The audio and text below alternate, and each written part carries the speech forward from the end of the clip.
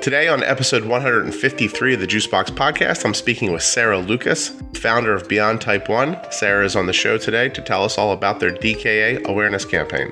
You are going to be fascinated by how quickly they are spreading across the country and the world, trying to help doctors and patients understand the signs and symptoms of type 1 diabetes before they've been diagnosed. Awareness like this saves lives, actually saves lives. The campaign is spreading quickly, of course, because of Beyond Type 1, but also because of their volunteers and the people on the ground in certain states and areas that are willing to put their time and effort into reaching out to doctors' offices. Sarah's going to explain the whole thing. If you just listen to find out more about it, cool. And if you think you might want to help, that's even better. Nothing you hear on the Juicebox Podcast should be considered advice, medical or otherwise. Always consult a physician before being bold with insulin.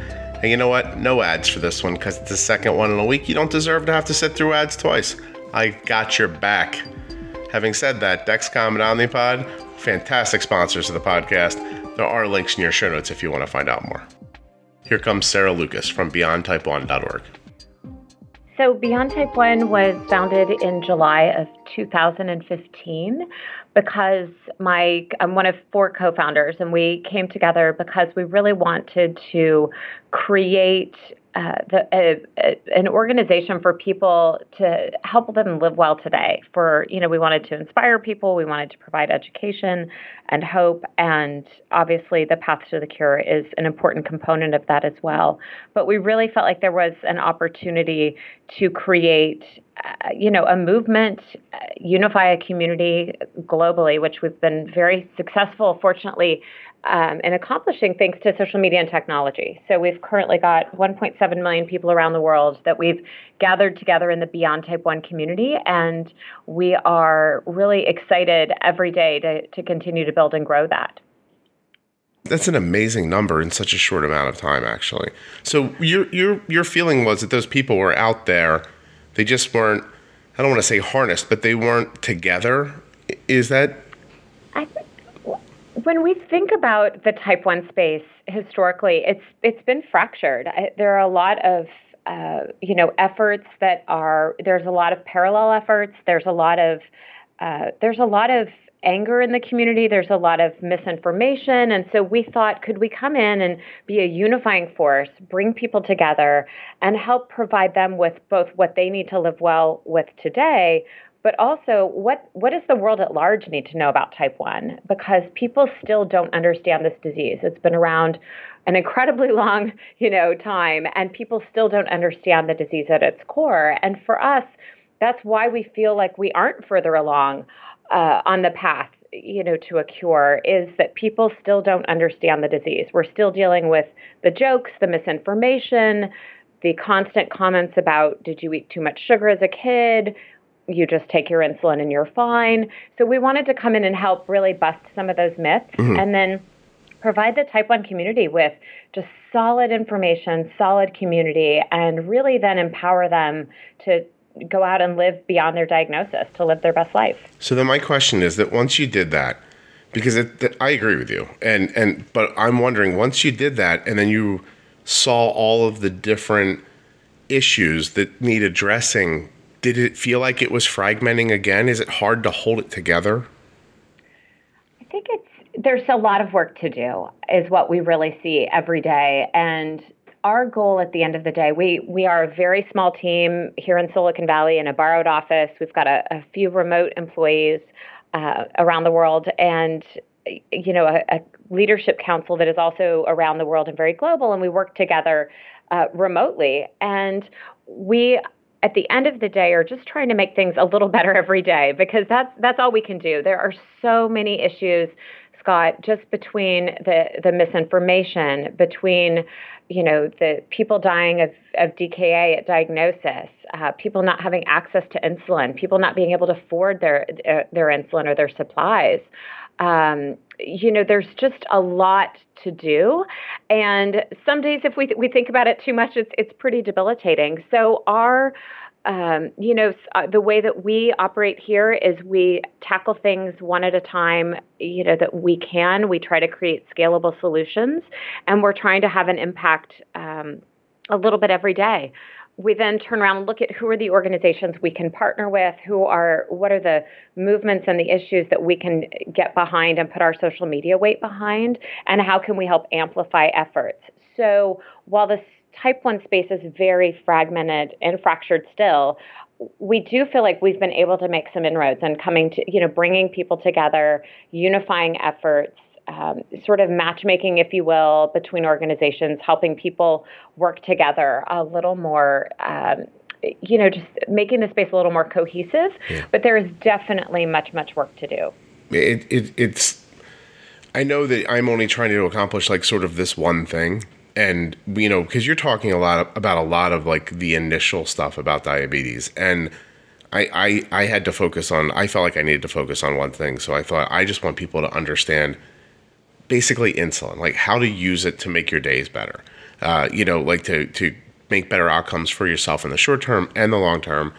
And even that it's not easy. Like it's a consistent effort. You reach a big group of people, and then, 3 times as many people are diagnosed the next month. And then, how do you reach them again? And again, social media platforms keep changing what's popular, how they use it. And you're just like, well, can everybody stand still for a second?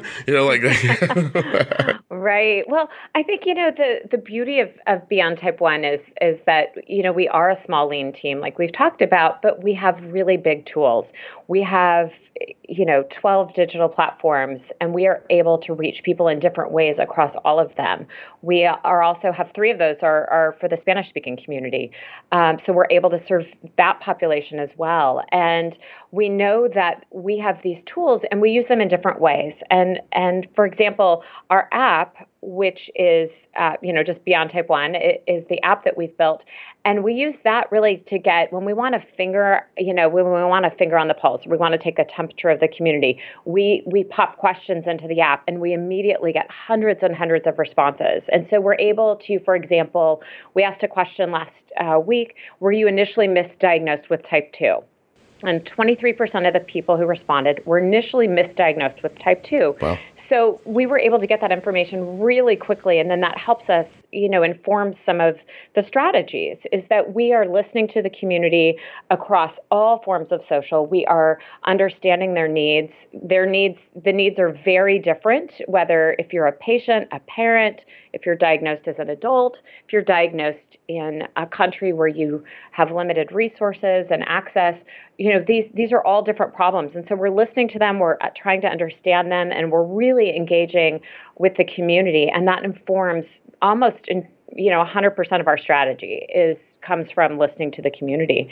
So while it is overwhelming, I think what we are really able to see is the power of social media and technology. And so when we have either a question or we have an issue we want to get out there in front of people, we're able to do it just in a massive way, really, really quickly. And so that is the part that I find exciting. We're able to, in this new world, we're able to get a message out there within seconds versus if you think about sort of the more traditional models, you might tell the employees, they might tell your community, they might share that sort of via in person or in a newsletter. I mean, we really have the ability to communicate instantly with the type 1 community all over the world. And it's pretty exciting. And this disease is one of the few that you self-manage for life.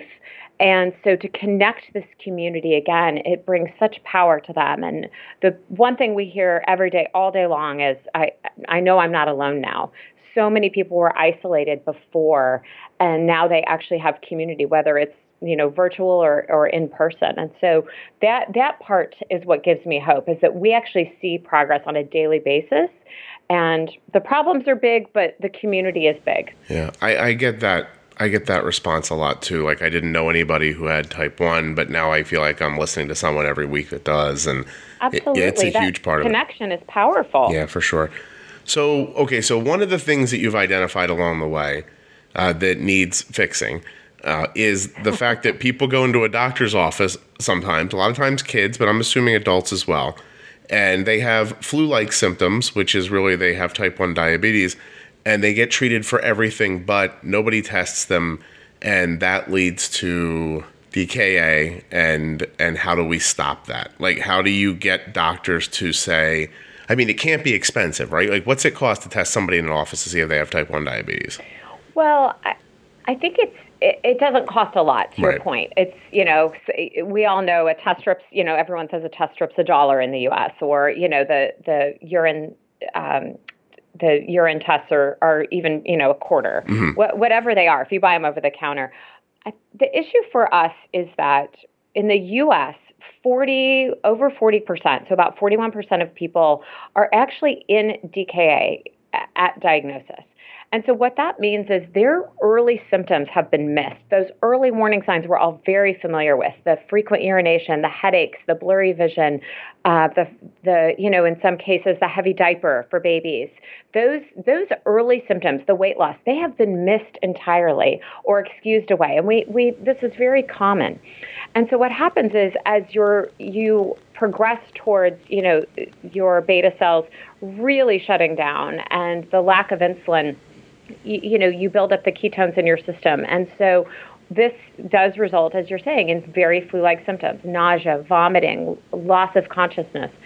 So we look at this problem and we say, how is it that 41% of people are in this state when they are diagnosed? And we know that in other countries, in the Nordic countries, that number is very low. It's under 10%. That's interesting. We also know in some of the developing countries, it's in the 80 to 90%. So we at Beyond Type 1 look at this and we say, this is a marketing problem. This is a straight up PR. We could solve this with a really solid and thoughtful PR campaign, and we can raise awareness and just get those symptoms tucked away into the minds of parents and school nurses and physicians and their staff. And so when people are coming in, as you say, with flu-like symptoms, especially this season has been horrific with the flu, that they are at least ruling type 1 out. You very well may have the flu, but you might have something, as we say, that could kill you. And we know that DKA can be fatal, and we know that it also costs millions and millions of dollars to treat people who are in DKA, and that there is a potential for brain and organ failure, brain damage, organ failure, and loss of life. And so that to us is kind of insane. We should be able to solve this problem. It's a straight up awareness problem. And so that was the idea.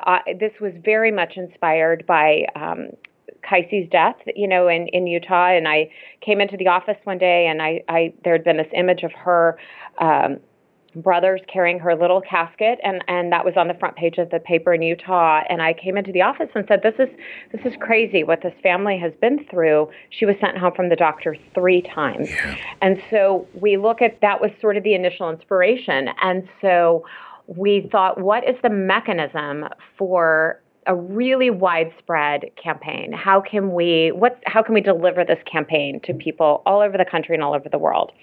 And so in the U.S., the way that we've chosen to get started is via a partnership with the American Academy of Pediatrics.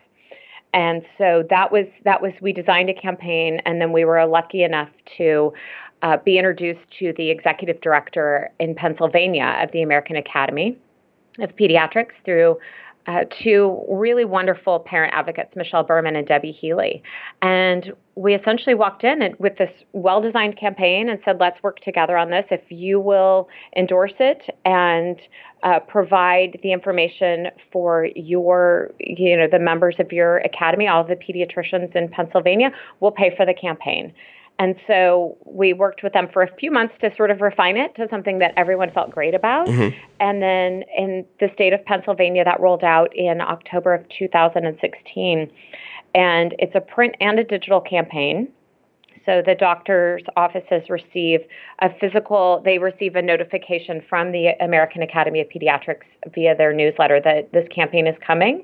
We then provide a print campaign that is sent to them. And it's, like all things Beyond Type 1, it looks great. And it's really well designed by Sarah Jensen, our creative director. And it is co-branded with the American Academy of Pediatrics in that state. And then they receive a print campaign. And then we follow that up with a custom portal that we build for them on our website that includes additional print materials they can download in 18 languages. Victor Garber from our Leadership Council, who you know well, Scott, created video and audio PSAs for the offices to use. And then they have permanent access to that campaign. And so that was how it started. This cold and flu season, just an extra reminder, type 1 diabetes can be like a wolf in sheep's clothing. It can hide behind symptoms that mimic the stomach flu or virus. If left untreated, type 1 diabetes can lead to significant complications, including death. Ask your doctor about the warning signs and how to screen for type 1 diabetes.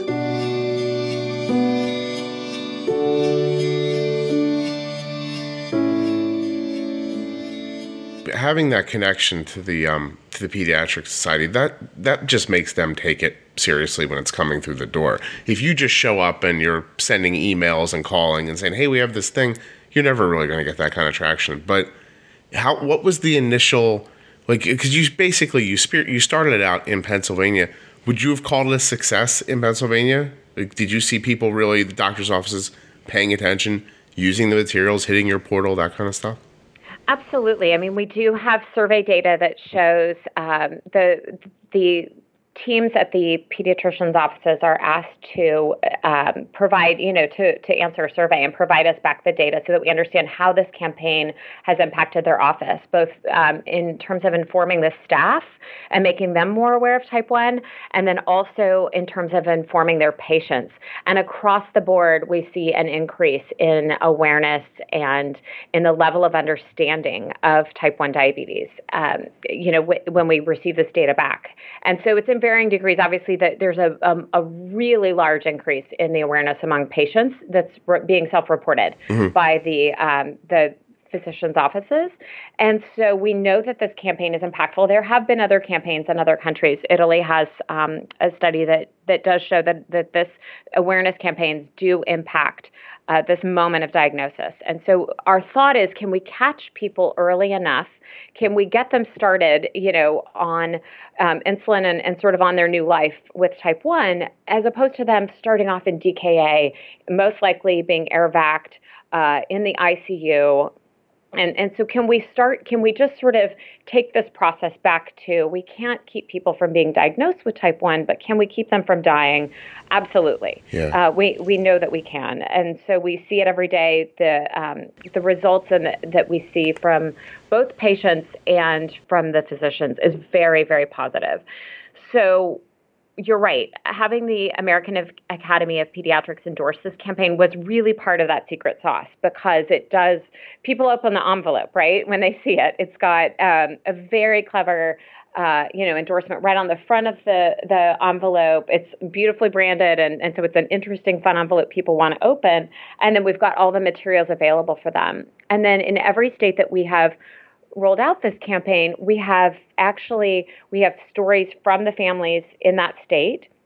We have, the letter is signed in every state by the leading endocrinologists and the leading thought leaders in sort of the diabetes space in every state. So it's really a very localized campaign that has been rolled out so far in 18 states in the U.S. It's reached about 22,000 pediatrician offices. They see about 90 million patients a year, those 22,000 offices. And we're continuing to roll it out, but there's a process, and it's a state by state. And so the ED of Pennsylvania speaks to the ED, in the next state over, and suddenly we've got, an introduction there. And so it's really been this wonderful campaign that has taken, we're about 15 months in, but it's definitely rolling at a pretty terrific pace. And that's because we're able to utilize volunteers on the ground who are actually helping to see this through their local, their state chapter. And so, we pay for the campaign. They're working on the access piece of it. And this is just sort of phase one for us. The pediatricians were a natural place to start. Yeah, it's interesting. Well, two things. First of all, I think at diagnosis, it's already such a trauma to begin with. To add the extra trauma of the DKA on top of it, it really could, if you think about it, it really could color your first months with diabetes. Like there's a difference between rolling into the office, hearing something horrible like you have type 1, but then going home and being able to process it as a clear-headed person who's not in the ER, as a parent who's not thinking, oh my gosh, what did I do? How did I ignore this? All that stuff that comes with it, all that guilt and that pressure. So just alleviating that for anybody is fantastic. You know what I mean? But the second thing you said that sticks with me is that idea of just having people helping is how it spreads. Because like I said to you before we started recording, somebody who had been on this podcast before reached out to me and said, hey, you should really talk about this campaign that Beyond Type 1's doing. And then as you're talking, I realized I get notes all the time from doctors' offices that listen to the podcast. And so it's not out of the realm of possibility that someone in an endo office or in a pediatrician office who has a connection in a state you're not already in, like it couldn't start a fire there. And I guess that really just is how it has to happen.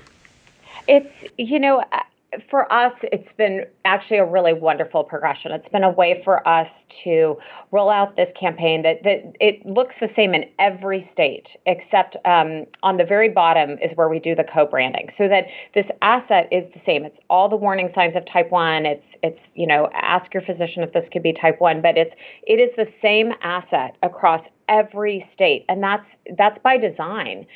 We want people to recognize the signs and symptoms, much in the way that you see that poster at every swimming pool in the United States that shows you how to give CPR. And so we all can picture that in our head because it's the same consistent asset. And so that was one of the real requirements for us is we had to be really strict about that and say, look, we're not going to change this other than this little logo at the bottom. This is the asset we are providing. We are paying for it. We are going to roll it out there. Your life, we're going to make it very seamless for the AAPs. And so that's been a wonderful partnership. And so this agreement has been, held across 18 states. We've also rolled the campaign out across New Zealand. That was rolled out to general physicians there. But in the U.S., this mechanism of the AAP is how we've had to stay focused on it, Scott, because in every state we're in, we get a response back saying, gosh, could you do this with the EMTs? Could we go to the GPs with us? Could we talk to the nurse practitioners? And so for us, from a funding perspective, frankly, I mean, we've got it down to about $2.91 an office. Wow. It's a very slick campaign, and we're really proud of that. But, we could be going in 100 directions. So we have committed to all of the AAP chapters in the U.S., and then we're going to circle back with what's the next step. Is it the school nurses? Is it the college campuses? And so we're testing very small pilots in a couple different states to see what is the next mechanism where we actually can have this same wide sweeping effect.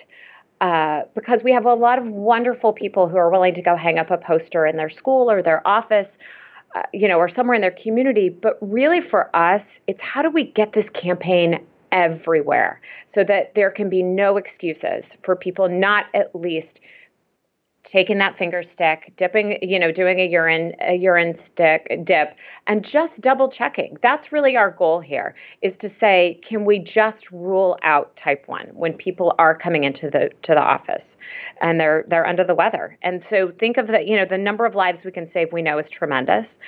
We know that, to your point, it's very, very traumatic to be diagnosed in DKA, not to mention expensive. Millions and millions of dollars are spent on this, every year, and that can all be avoided. There's loss of productivity with parents. The average hospital stay is increased substantially. So it's not just the trauma; it's all of that combined, and it's really just unnecessary because this is a lack of awareness. Among, both parents and, you think about the school nurse sending kids home with the flu. And so how easy would it be to just email those parents and say, just have the physician double check that it is the flu. So for us, the stories of heartbreak are just too many. And this season we've seen quite a few deaths due to missed diagnosis. And that upon reflection, people are able to certainly spot those early warning signs. And it was just 100% a lack of awareness. Well, how about other countries? Would you be open to hearing from people. I just, as you were talking, I pulled up the chart that I have that shows me where people listen to the podcast at. And sometimes it's even staggering to me. And, you know, the thousands of people in the UK, Australia, Sweden, Japan, France, Germany, Netherlands, Slovakia. I can't believe this now that I'm looking at it. Would you like people to call you from Mexico, Spain, China? And wow, how are you people listening in China? I don't speak Chinese. But I mean, would you want... Power of social media. It really and is something. Would you really want to hear from, like, could you see yourself expanding outside of the U.S.? Or do you want to cover the U.S. more blanketed first? It's a great question. We actually have multiple efforts happening, you know, in other countries as well. So next month, the DKA awareness campaign is rolling out in partnership with the Mexican Diabetes Federation. And so that's rolling out to about 1,500 practitioners in Mexico. As I mentioned, we rolled out in New Zealand in October of last year. And so that was a really tremendous partnership with Diabetes New Zealand. We also happen to have a leadership council member on the ground there in New Zealand who was able to really help facilitate that. So the amazing part about this campaign is we've had to fly one employee to one meeting. And other than that, this has been 100% coordinated by Michelle Berman, our leadership council member, who is the national parent lead for this campaign, and then all the volunteers, both in the States and in other countries. We're working on a project in India with one of our global ambassador members, Apurva. We've got, we do have some smaller efforts happening in Wales and in the UK right now. But to your point, Scott, yes, we anticipate this being a global campaign. To be honest, it's 100% fueled by funding. So we've got the campaign. We know how to roll it out. It's in 18 languages already. It's just as we sort of continue to look at other opportunities, we'll want to be able to, to have the budget to make it happen. Okay. But absolutely, this is intended to be a global campaign, and it's already well on its way. So in my mind, I was going to start thanking you for this and saying, this is great. Thanks so much. What can people do? But I have another question first. Yeah. I'm not kissing your butt. I'm really serious. You're accomplishing this with 8 people. Right. Have you ever wondered what you could do with 16 people or 108 people? Do you have any? Every day. I mean, I tell you, we have a wish list in here a mile long, and it's really hard. We have an incredible team, and they are so hardworking. Many of them do not have a connection to type 1. 2 people on our staff have type 1, but the rest are people who really came into the space with incredible skills and have come to be really, truly passionate about the space and what we can do in it. So it's been really interesting to, I guess, see type 1 through their eyes in particular, and understand how people view this disease, the work that we need to do. Every day we wonder what we could do with, 1 more person, 2 more people, 10 more. And so I think for us, you are seeing a very constrained beyond type 1 right now. Like, we know what we want to do. We have an incredible list of ideas that we would love to build out and projects. And I think that for us, we are only constrained by our finances and by the ability of this team. And so you've got 8 people who work, somewhere between 80 and 90 hours a week. They work incredibly hard.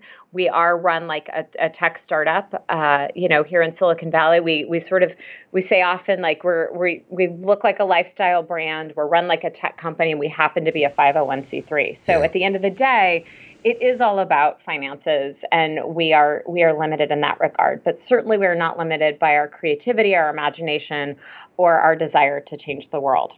I've never had this thought before, but while you were speaking earlier, I was like, maybe they'll just absorb my podcast for me, because the one effort is not that I'm asking you to do that, but it's that feeling of, we've talked about it before. I have the same thoughts that people have heard me say it before.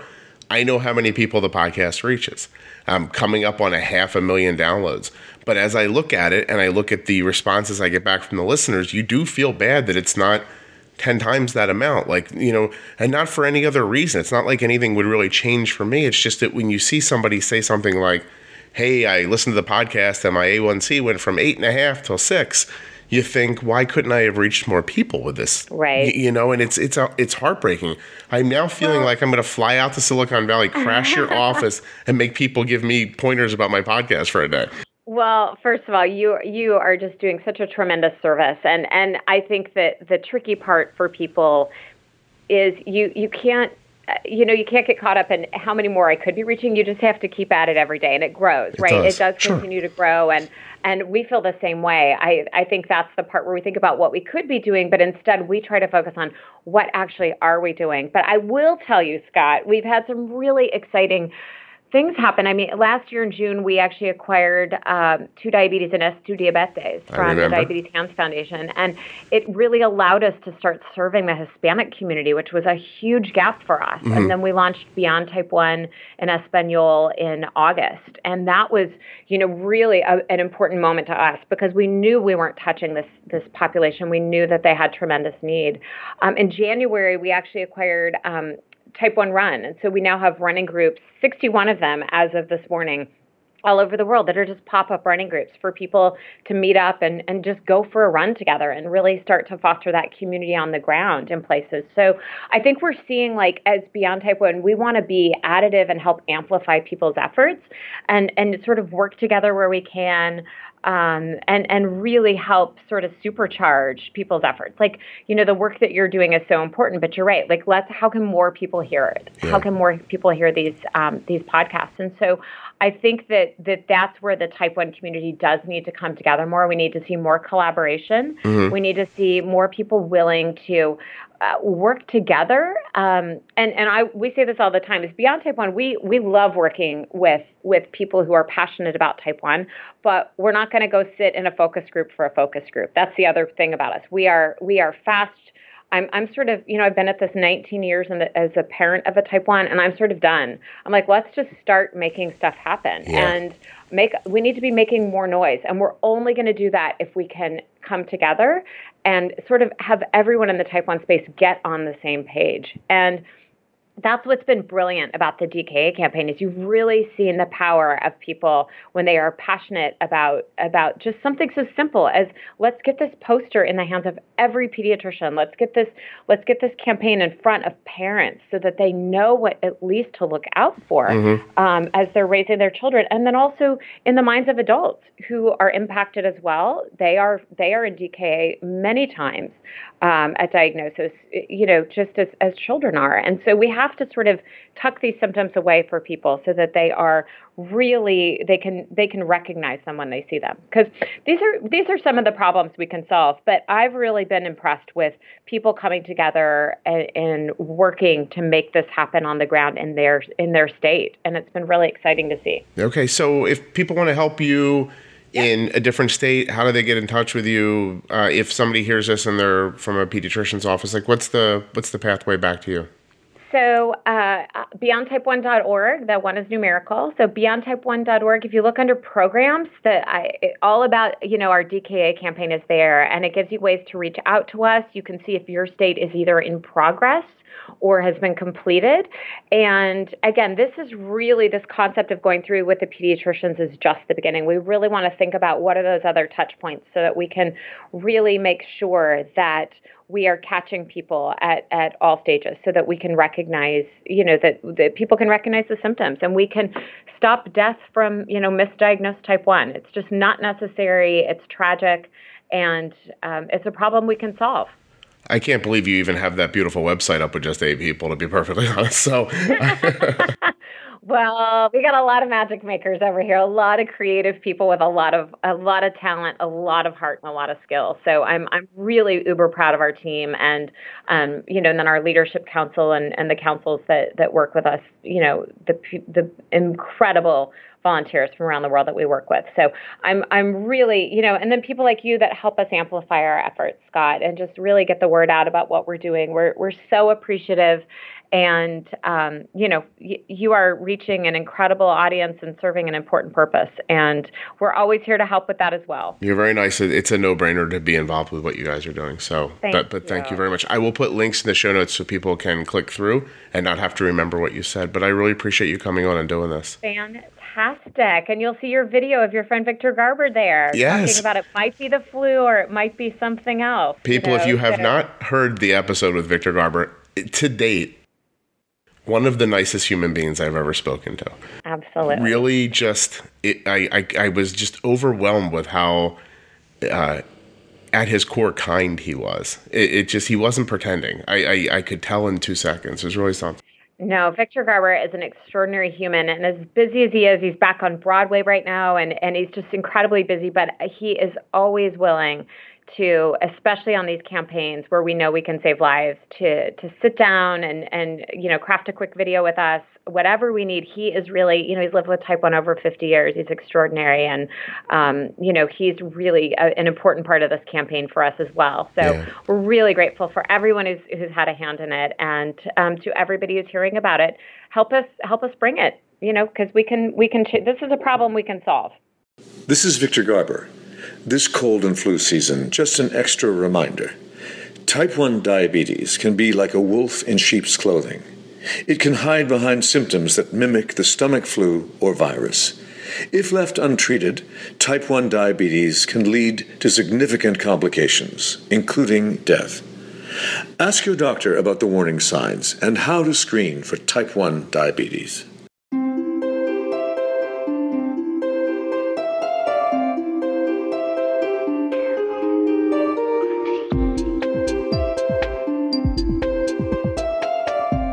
If you'd like to learn more or even get involved, go to beyondtype1.org. There are also links in your show notes.